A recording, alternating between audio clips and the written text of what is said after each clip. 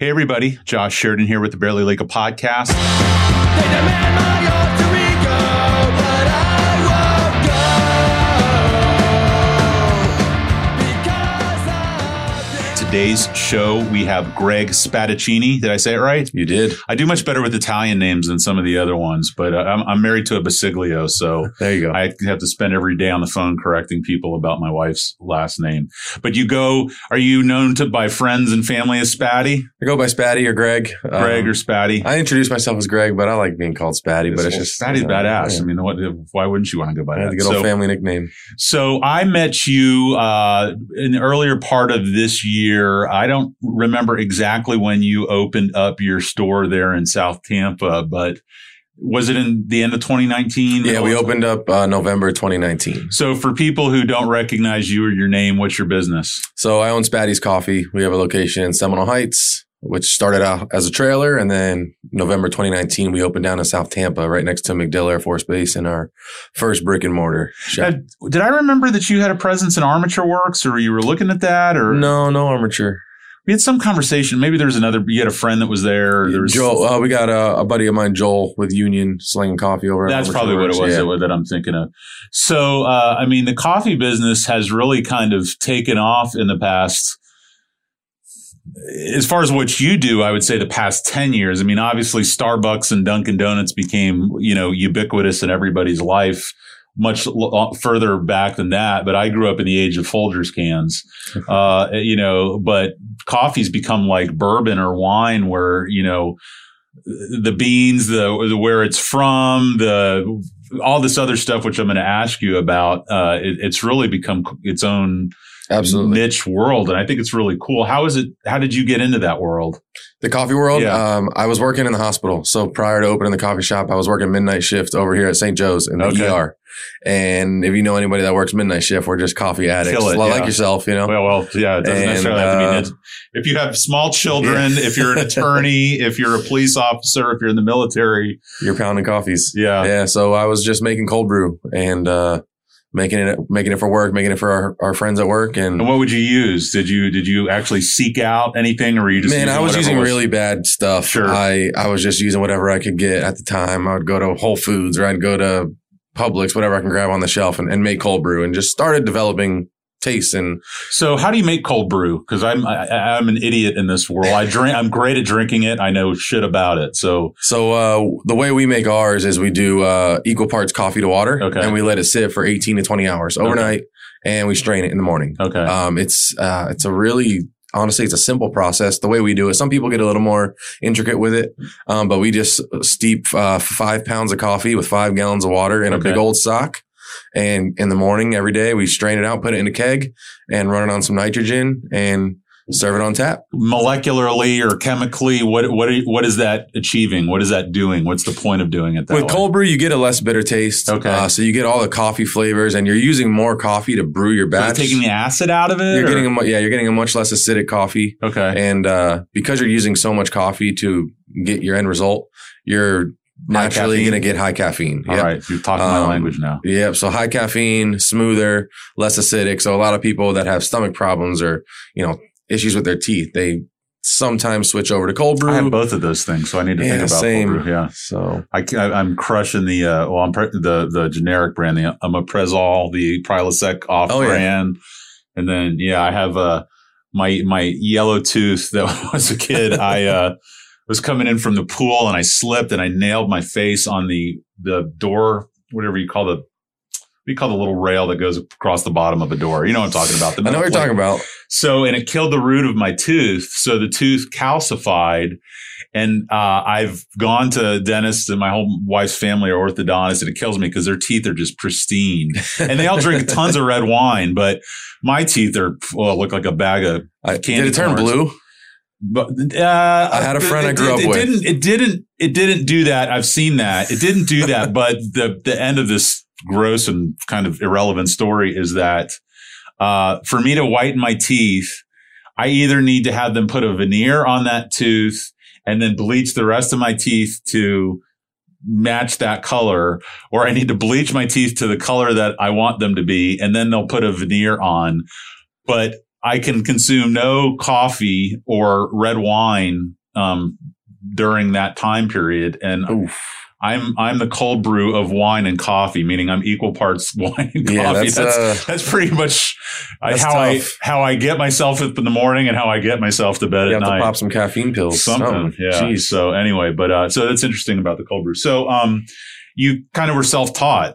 Is Yeah. that accurate? Yeah. And what year would this have been when you were working? 2014, 15, I was working at the hospital, doing all this YouTube and how to make coffee. Literally YouTube, how to make cold brew. YouTube, how to pull an espresso shot. So just from a timeline perspective, I know when I started to become more aware of these off-brand shops, like I listened to I listened to the Mark Maron podcast, and he's got a coffee that does his own special brew, justcoffee.coop or something like that. And there's all these little mom and pop shops. When did those really start popping up? So, like you said earlier, the last 10 years, we've really... Has it been about 10 years? It's been about 10, 15 years where, if a coffee shop popped up 10 years ago, no one really can remember or even have the conversation about it. And you had mentioned earlier Starbucks and Dunkin' Donuts, and thankfully they've paved the way for... they've got everybody hooked on the product. Well, and they've got guys like us being able to charge $4 for a cup of coffee. Because my parents, there's no way in hell my parents are dropping 4 bones on a cup of coffee. Oh, for sure. Like you said, the can of Folgers. My mom every day grew up can of Folgers on the counter, big old pot of coffee, and that probably cost her pennies on the dollar. Yeah. So you're getting essentially slave cultivated coffee, bad quality coffee, nothing sustainable, and luckily Thank you now, for bringing that up, and make sure I don't end this podcast without talking to you about sustainability and kind of the agricultural and ecological aspects of it, because that's definitely something I don't do notes for these shows, so I have to kind of keep it up here, and no problem. I'm not as sharp as I used to be. So anyway, so past 10 years, that's about when I started noticing it. Now, as far as, with wine, we've got Napa, Sonoma, we've got, different parts of Italy. We've got France. We've got the desert and all these different areas where the climate is such to cultivate the grapes that you need to make wine. Obviously, Colombia is the first one that comes to my mind with coffee. What are kind of the areas that we're getting coffee beans from, and what are there differences in taste from this part of the world versus that part of the world? Absolutely. So Brazil is going to be like the leading producer of coffee. Okay. The largest amount of coffee farms. Colombia, obviously up there as well. But coffee kind of did start in Ethiopia. Oh, really? In Africa? In Africa. Okay. Many, many moons ago. If I told you a date, I'd be lying. But well, that's fine. Just make it. No one else here knows.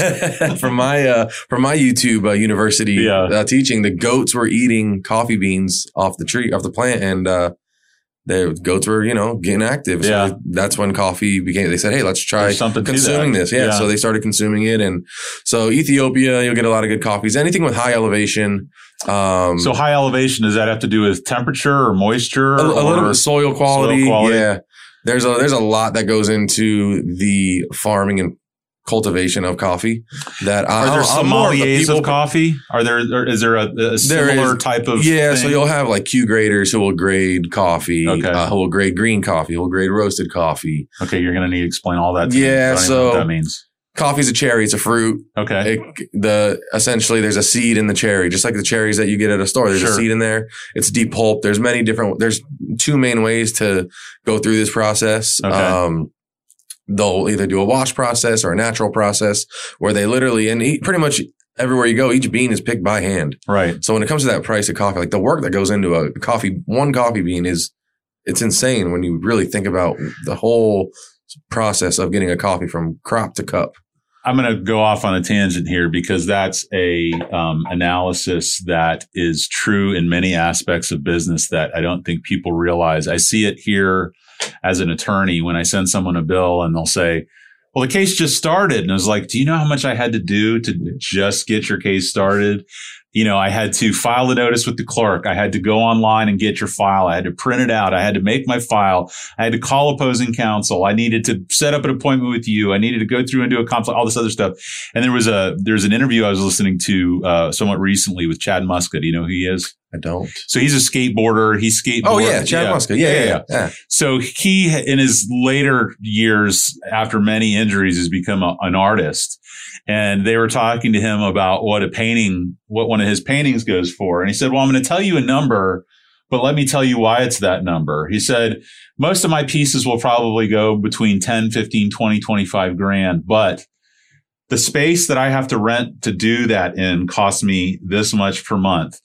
To stretch a canvas costs me this much per month.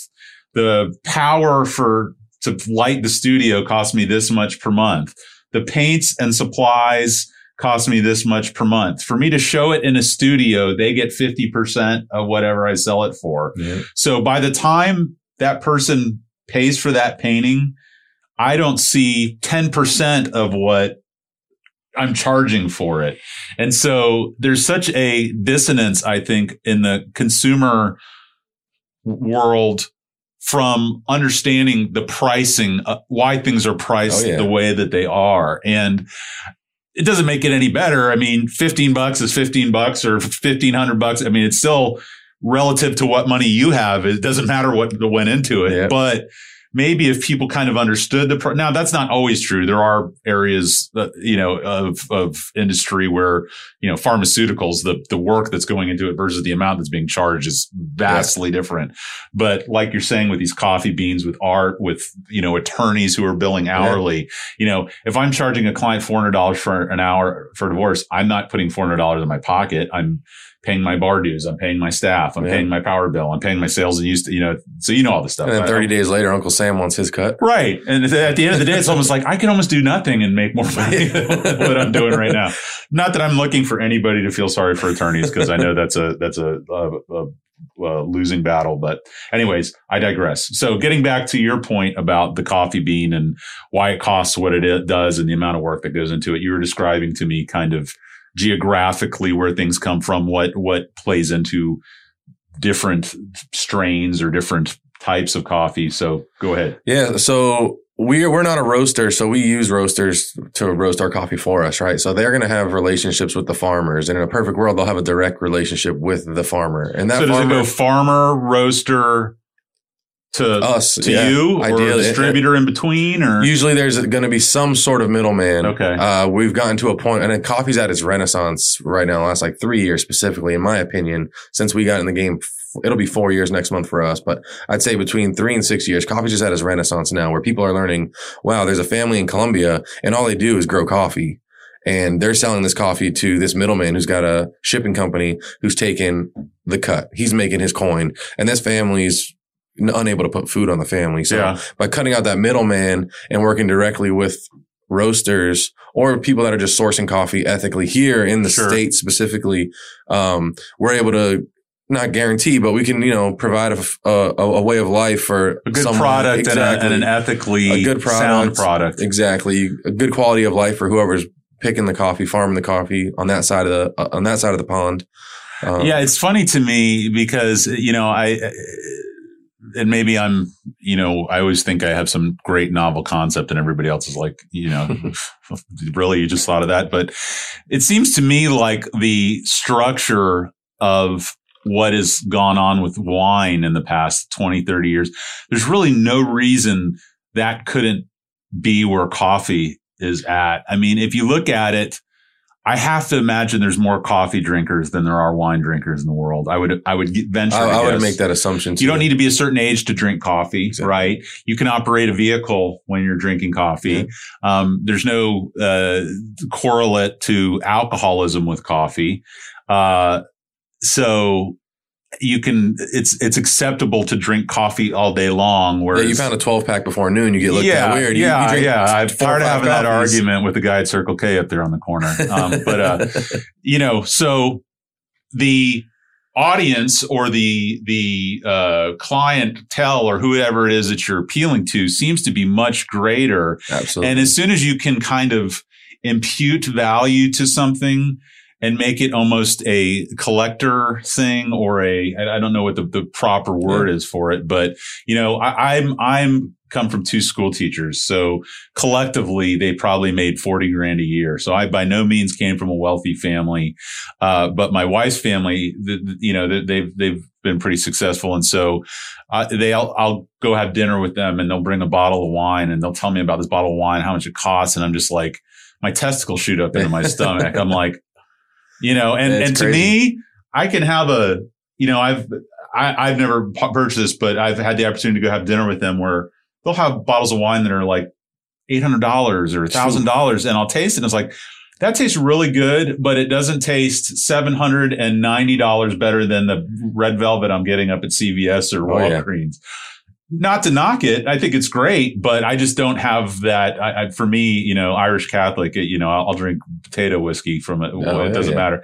So, but with coffee again, do you agree that there's kind of a model there to follow with wine? I mean, it really seems like there's an opportunity for there to be, you know, this has happened recently with whiskey and bourbon. You know, everybody's going to Kentucky and going on the bourbon trail or whatever. And, you know, I think that's only been within about the past 5 or 6 years. Now everybody's talking about that. There's an insane like resale whiskey market right now. So, I mean, I kind of feel like that's where coffee is headed. Coffee's, like we'll do coffee tastings, and a lot of it's a little different with wine where it's going to depend on, like the winemaker, it's going to depend on the roaster. Sure. So we can get the best green coffee from Ethiopia and 2 roasters. One could absolutely botch it and one could do a phenomenal job. Right. So, and luckily for us, we have great local roasters we're working with. So we're working with people that know what they're doing. So we can go have a tasting with them and we can taste coffees from Honduras, Ethiopia, Colombia, Brazil, all at one sitting. And that's when you really develop your palate and say, wow, this coffee from Brazil's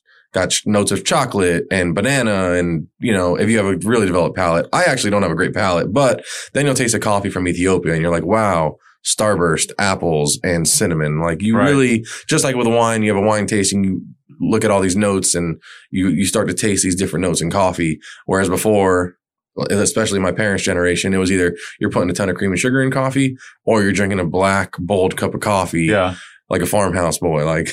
Well, so I've always struggled with my weight. And one of the big, contributors is when I start sussing up coffee.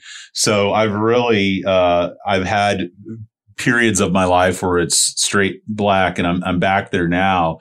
And that's why I love what you guys do is a good black coffee and a Folgers black coffee are worlds apart from each other. And that's how I'm able to kind of do it is, you know, find something where just naturally the taste, the flavor is there.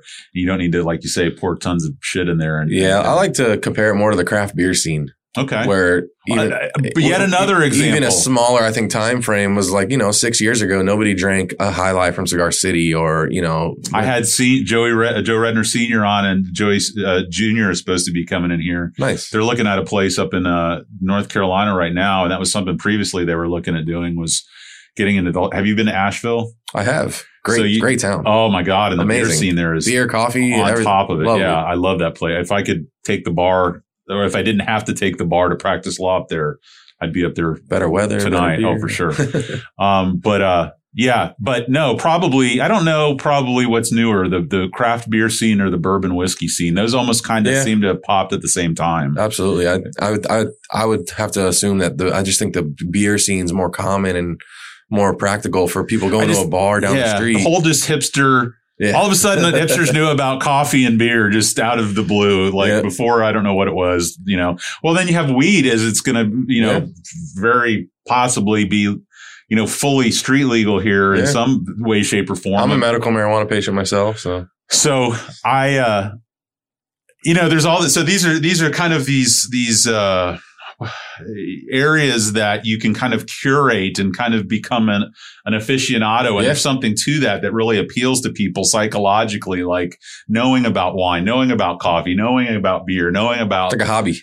Yeah, for sure. So, I'm excited for you about it and your world about it, because I feel like in some ways it's in its infancy and really could turn into a whole great movement. Yeah. My big thing is, I want to give people a drink they enjoy, whether that's a black cup of coffee or a ton of milk with a little bit of coffee and sugar in it. There's just, I think, that counter culture kind of thing, way of life with coffee getting now. Off of the mainstream markets exactly. too. I was talking to somebody. Well, I've had for some reason the synchronicity of life. I've talked in the past week to 3 different people who have their own chicken coops. And they're talking about how everybody's been hitting them up for eggs. and we started this conversation of, with social distancing, with maybe mass markets like we've seen before might tend to kind of taper off a bit because getting something from a farm or getting something directly from, apart aside from all the other considerations, like we talked about the ethics of it, or, what's the phrase that you used for coffee? Sustainability, that sort of thing is, I almost wonder if there's going to be a renaissance for private groceries in general. Private groceries, private I think markets. there should be. Well, I have a buddy over in, Scott Bitterly over in St. Pete, and he's, I'm going to forget what the phrasing is of it, but he's really into, instilling sustainability into neighborhoods and cities with like public gardens for the homeless. And I was hoping you were going to get into that. Yeah, that sort of thing. Like, I don't think there's like I kind of like pride myself on my front lawn. Like, I got this nice green grass. I cut it up, but like, why don't I have like a bunch of tomatoes someone can just come by, pick peppers, it up and then my neighbor could have, and I don't even know this will grow in Florida, but sweet potatoes and okra. And hey, let's just, instead of going and spending money at Publix, who made, I think, like record numbers during COVID. They did like $2 billion more than they normally do at this time of year. Like, instead of going to Publix and getting groceries, like, why don't I just go over to Josh's house and be like, hey, you got okra? I'll give you sweet potatoes for my okra. And you're probably not getting any pesticides. Exactly. And some of the other. And it sounds, if you talk to some, they're like, this is crazy. What do you live in the 20s? Like, well, why not change things up a little bit, right? Yeah. Like, I mean, I don't see what it would hurt. I mean, it's always nice to have options. Yes. So as far as the farmers that you're getting your coffee stuff from, how do you set up those relationships? I mean, are you going to those farms and seeing them firsthand? Have you done that? I unfortunately have never had that experience. We work predominantly with two local roasters, Zeal Coffee Roasters and Eastlick Coffee Roasters. Eastlick also owns. So the roasters are local, or are the farms local? The farms are not local, no. So there's really there might be people growing coffee in Florida or even in the U.S., but it's not going to be good quality coffee just because of the climate. Okay. So most of our coffee recently has been coming from Colombia. Like our house blend year round it's a Honduras and El Salvador blend. But one of our roasters, Joel with Eastlick Coffee out of Oldsmar, they own Yellow Rooster, which is an importing company. So they have direct relationships with the farms. They go out to the farms, know the farmers by first name. Know the family, spend time with the family. So they get to go and see the entire process from start to finish, from going to the farm, getting imported here, roasted there. That sounds rad. I would love to do that. Yeah. And if you ever go to Colombia, let me know. Yeah. I would love to go with you. I want to go. Not for the reasons that some people go to Colombia. I would like to go. I have a member of my family who has origins in Colombia, and I would like to know more about Colombia and kind of see it just from that perspective. I'm trying to plan a trip out there. My neighbor owns a shoe company, and they have a factory in Colombia.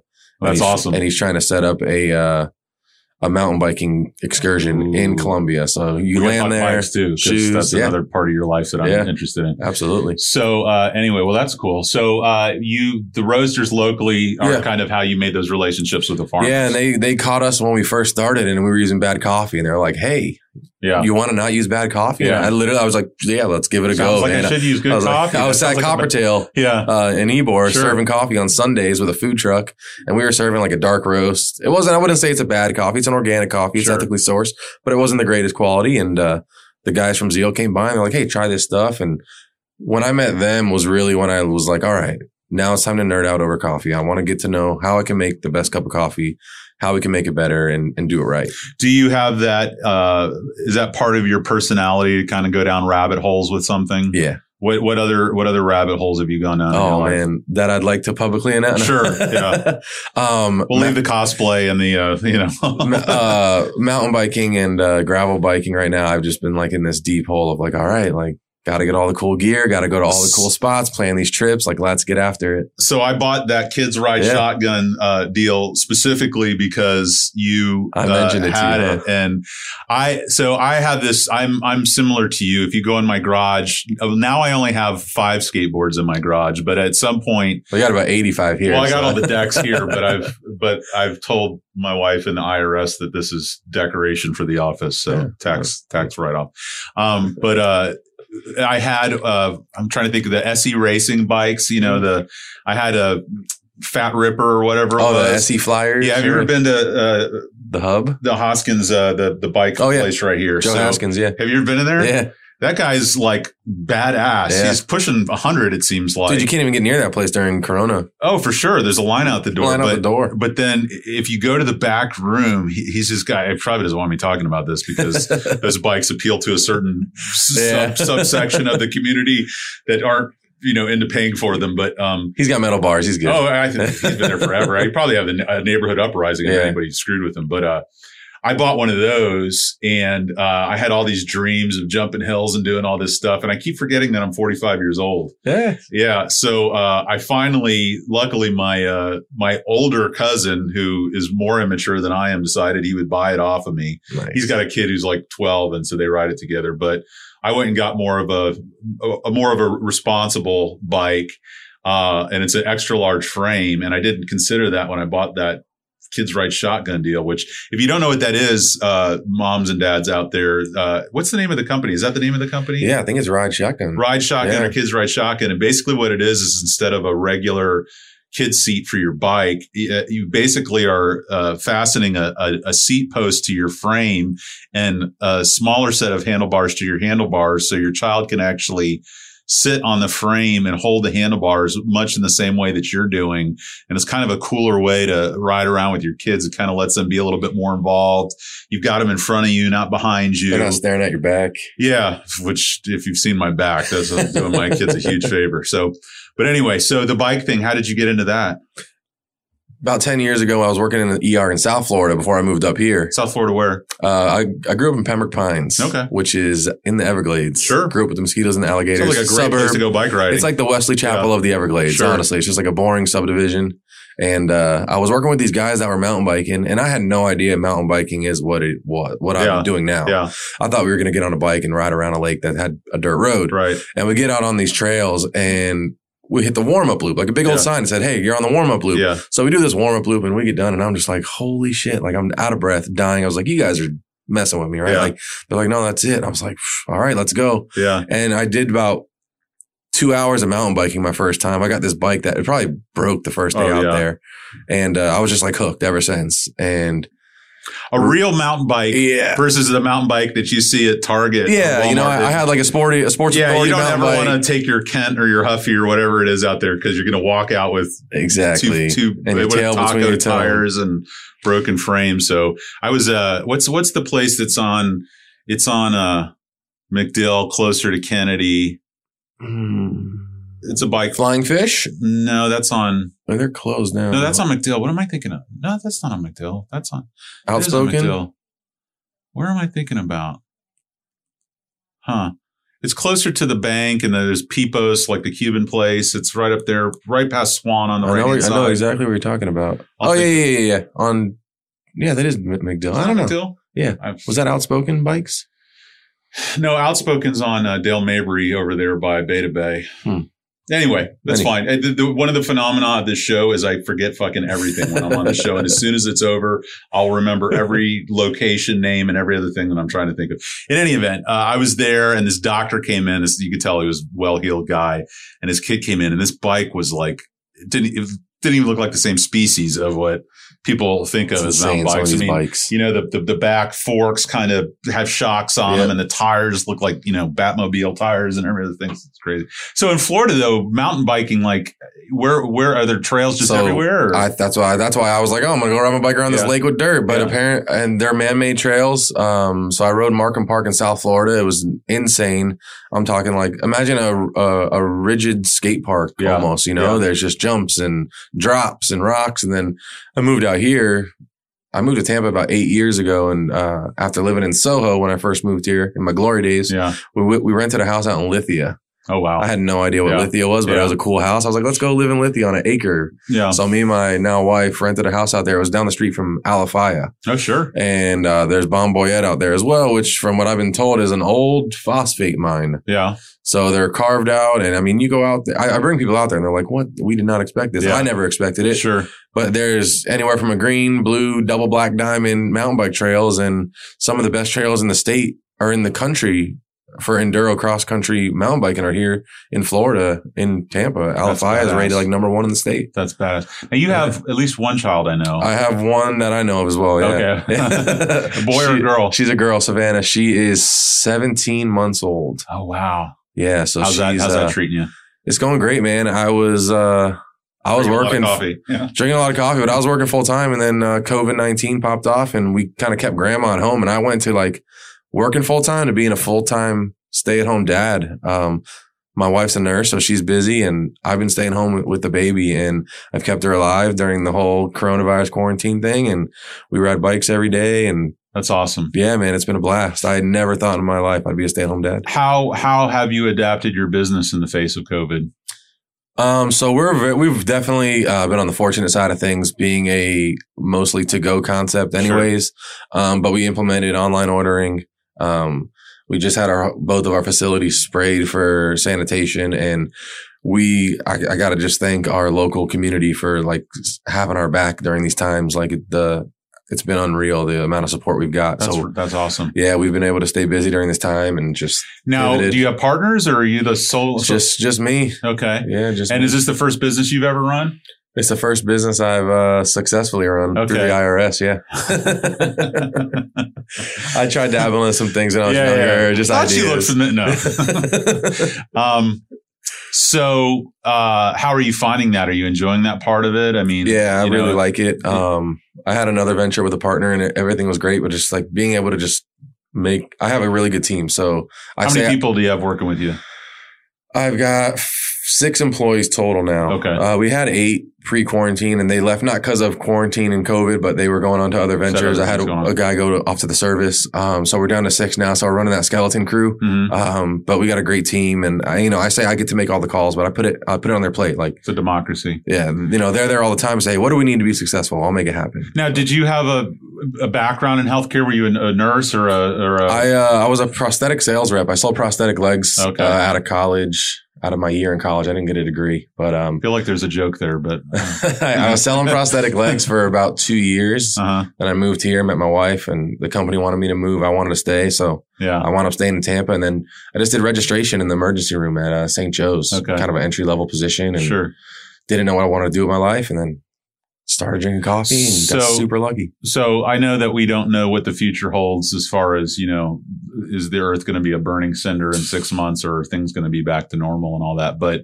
hypothetically, if things do get back to semi-normal before the end of the calendar year, beginning of next calendar year, what is the vision for Spatty's Coffee? Are you happy with where you're at? Do you want to grow? Do you want to spread further throughout Florida and national? What's the? So when I first started, I wanted to grow. I wanted to have shops all across every cool city I could. Hey, Spatty's in Asheville. Spatty's in Savannah. Wherever I could, find a cool town. Sure. And then after opening a second venture down in South Tampa, just realizing being a sole proprietor, you spread yourself thin. Having a 1-year-old at home, I think right now I've just kind of got the brakes on growing. Well, you're focusing on what's important. So that's so cool. I want to have fun with my family, and we have the shop right here, which is in my backyard. So I want to just keep these 2 shops community focused and try to keep that grassroots feel going without growing too fast. Right. So, not sure by design, but somehow we kind of did this one backwards. I kind of started at the end, as far as your business without talking much about your background. So where are you from originally? I'm from South Florida, born and raised in South Florida. Okay. Just outside Miami. Now you're a pretty tall guy. Did you play basketball? Did you play football? I tried to play basketball. I wasn't very good. Right. I played baseball growing up, and then I actually pitcher? First baseman? First base. Okay. Pitcher, catcher. Got some height on you. And then, like 9th, 10th grade, I was like, screw this. Let's just go smoke weed and not do Were you a skateboarder? Did you ride BMX? I was a fruit booter. A fruit booter. I was a skater, a rollerblader. Oh, the skateboarders would, there's like a clash. So how old are you? I'm 31 now. Okay. So I'm 14 years older than you are, but yeah, that puts you at right about the right age for when that was big. Yeah, I was like a freshman in high school. I was you ever get into street hockey or do any of that stuff? We used to play street hockey and sneakers as a kid, but I wound up when I was probably 10th grade, started playing golf. Oh, wow. Yeah, so I started playing golf with my dad. And still do that? I still do that for fun. But Did you watch the Jordan Bulls documentary, The Last Dance? I'm on episode 2. Isn't it amazing? It is. It's really so cool. good. I just finished watching it, but there's a huge part of it dealing with golf. Yeah. So No, he's an avid golfer. I mean, well, he's an avid golfer, but then he would, when he was playing other teams, he would try and play the night before. And there's like one story about how he plays Danny Ainge the night before a game, and Danny Ainge beats the pants off of him on the golf course. And so then Jordan scores like 69 points the next time on the court. he's got to beat me on the court. Yeah. Well, and then there's, all the stuff with the gambling and all that other stuff. Yeah, I saw in the first episode, he kind of threw his team under the bus and like ratted them out. Yeah. Their partying habits. I was like, whoa, Jordan. Well, that was the old Bulls. That was before the team that he was really with. But I think that was probably true. But yeah, golf was my thing. There's too many of cocaine mustaches in sports in the early 80s. It was kind of, I don't know that AC Green did it, but he just looked like there's just people who had that look about him. Anyway, but so golf. Well, I mean, obviously Florida is a nice, nice place to. My grandfather played golf his whole life, and I got hooked. I met a kid that was on the golf team at my high school. Sure. And I was like, yeah, I play golf. And he looked at me like sideways. He's like, you don't play golf. I was like, all right, let's go play some golf. Yeah. And wound up playing golf, and then went home and told my dad. My dad got back into it. And from 10th grade to my senior year, I played high school golf. Oh, wow. And then I wound up playing for a Division II college in North Carolina, small Division II college. Oh, so you do know North Carolina. And I was in Charlotte for a year as a freshman in high school. I didn't venture out much. But I kind of focused more on partying than playing golf, unfortunately, and wound up getting kicked off the team and staying in Charlotte for a year, not going to school. Right. Just like, I'm 19 years old in a city that I don't know anybody. What am I doing? And then came back home and did the whole community college thing, gave that up, and I didn't know what I wanted to do after. I don't, man. You're only child? I'm an only child. Love it. I'm an only child too. Yeah. I keep telling my daughter she's going to be an only child too. My wife's not too thrilled about that, but. Well, that's a funny story because my dad didn't have me till he was 38, and I always felt like he was an older dad, and I didn't want to be an older dad. I wanted to be a younger dad, and I also, as an only child, always thought I wanted brothers and sisters and all this other stuff. So my plan early in life was to have kids early and to have a few of them. But I met my wife in law school. She had been previously married. We decided that we kind of wanted to enjoy each other before, encumbering ourselves right away. So we were married for 11 years before we had our daughter, who's now 6. And once we had my daughter, I was just so head over heels in love with her. You know how it is with the little girls. I only know my experience because I've only lived it, but there's always this thing about guys wanting boys, and I really didn't care one way or the other, but I understand that, you want someone you can go play sports, whatever the thing is. But the love for this little girl, it's so intense and strong and passionate, and it's insane. It's its own thing. And so when we had her, I was like, I don't think I could have another kid because I feel like I'm cheating on her, or like, how can I love another child as much as I love her? Is it going to take away from the love that I have for her? Is she going to feel less than? And that fucked with me a lot. It really did. And finally, we got around to having my son, and luckily, all my fears went away. And it's been thrilling to have them both. They love each other. I can't tell you. My version of heaven is looking over at them with their arms around each other, watching TV, or my son leaning in to kiss my daughter on her forehead. I mean, I can pretty much die. Like that's the highest achievement in my life. Just that's awesome that I put that into the world and see that. The fear of that second kid's definitely real. I told my wife like 2 days ago, I was like, man, I like our daughter. She's cool. I love her to death. Like, what if I don't like the next one? Right. Like, then what? Well, obviously that'll, sure. It's just a fear. It's just a comical fear. Well, and candidly, there's a lot to, being an only child that probably the listeners on the show are bored to death of hearing because I talk about it all the time. But the impact of being an only child on your personality, your psyche, your anxiety with a lot of kids is very great because they become very empathetic with their parents because they don't have siblings to distract them. So they become very aware of their parents' stressors, their parents' issues, and that sort of thing. So in that regard, I kind of like it. I also like the fact that when my wife and I expire, that my kids will have each other, hopefully. So those things are all appealing to me, but I'm good at 2. My brother and sister-in-law have 3. I'm like, you guys are fucking nuts. There's no way. It's like, God gave us 2 hands for a reason. We're not one boy, one girl is ideal. Oh yeah. And yeah, it was definitely a blessing. And they're just amazing. My daughter's a little movie star. My son, daughter 6. My daughter's 6. My son is 2. And my son is the coolest person I know. He's got this stoicism about him. I'm not very kind of, what do you call it? I'm not into the mystical. I'm not into, star signs or reincarnation or anything, but the phrase old soul, I've never seen it more applicable to a person than my son. We'll go into a room of people and there's a look that he has on his face like he's read the room already. He kind of has sized everybody up. He knows what's going on. He's not shaken by it. He doesn't seem impressed or unimpressed, but I don't know. There's just something about him that it's really kids are cool. funny, man. There's just like no filter too with these kids. What's your daughter's personality like? She's definitely a firecracker. Yeah. It's actually funny you mentioned that because last night was the first night during lockdown that we actually took her out to a restaurant. Went up to the Independent. Yeah. And shout out to them. They have like amazing social distancing guidelines. I went there and 100% agreed. Yeah. Like they shut down every table. Every other table was shut down. Yeah. And there was 6 of us, all family friends. And it was the first time she's been around everybody in the last, 4 or 5 months. Mm-hmm. And it took her a good 10 minutes. She's checking everybody out. And you just see her eyeing everybody up. Yeah. And then on that 11th minute, she's like, all right, y'all are cool. Yeah. And y'all are going to do whatever I want to do in this next hour you guys eat. Dance. She's running over to somebody and they're going to put their glass of wine down and they're going to put their food down and they're going to give her 100% of their attention. And she runs the show. She's definitely, she's a funny little kid too. She's got a little sense of humor on her already. That's badass. Are you much into music? A little bit, not a big music head. I like, I try to support like a lot of local artists and stuff. And I'm a hip hop reggae guy. Yeah. Something like the new school reggae. And did you go to the festival over in St. Pete when it comes? Reggae Rise Up? Yeah. We were supposed to go this year, but that's killing me. So my big thing is live music. And it's weird because I am not a social person. I don't like crowds. I kind of like to be a homebody and all this stuff. But the one thing I like going to see is live music. And I think I'm correct in saying that I've not been to a show in 2020 and it freaks me out.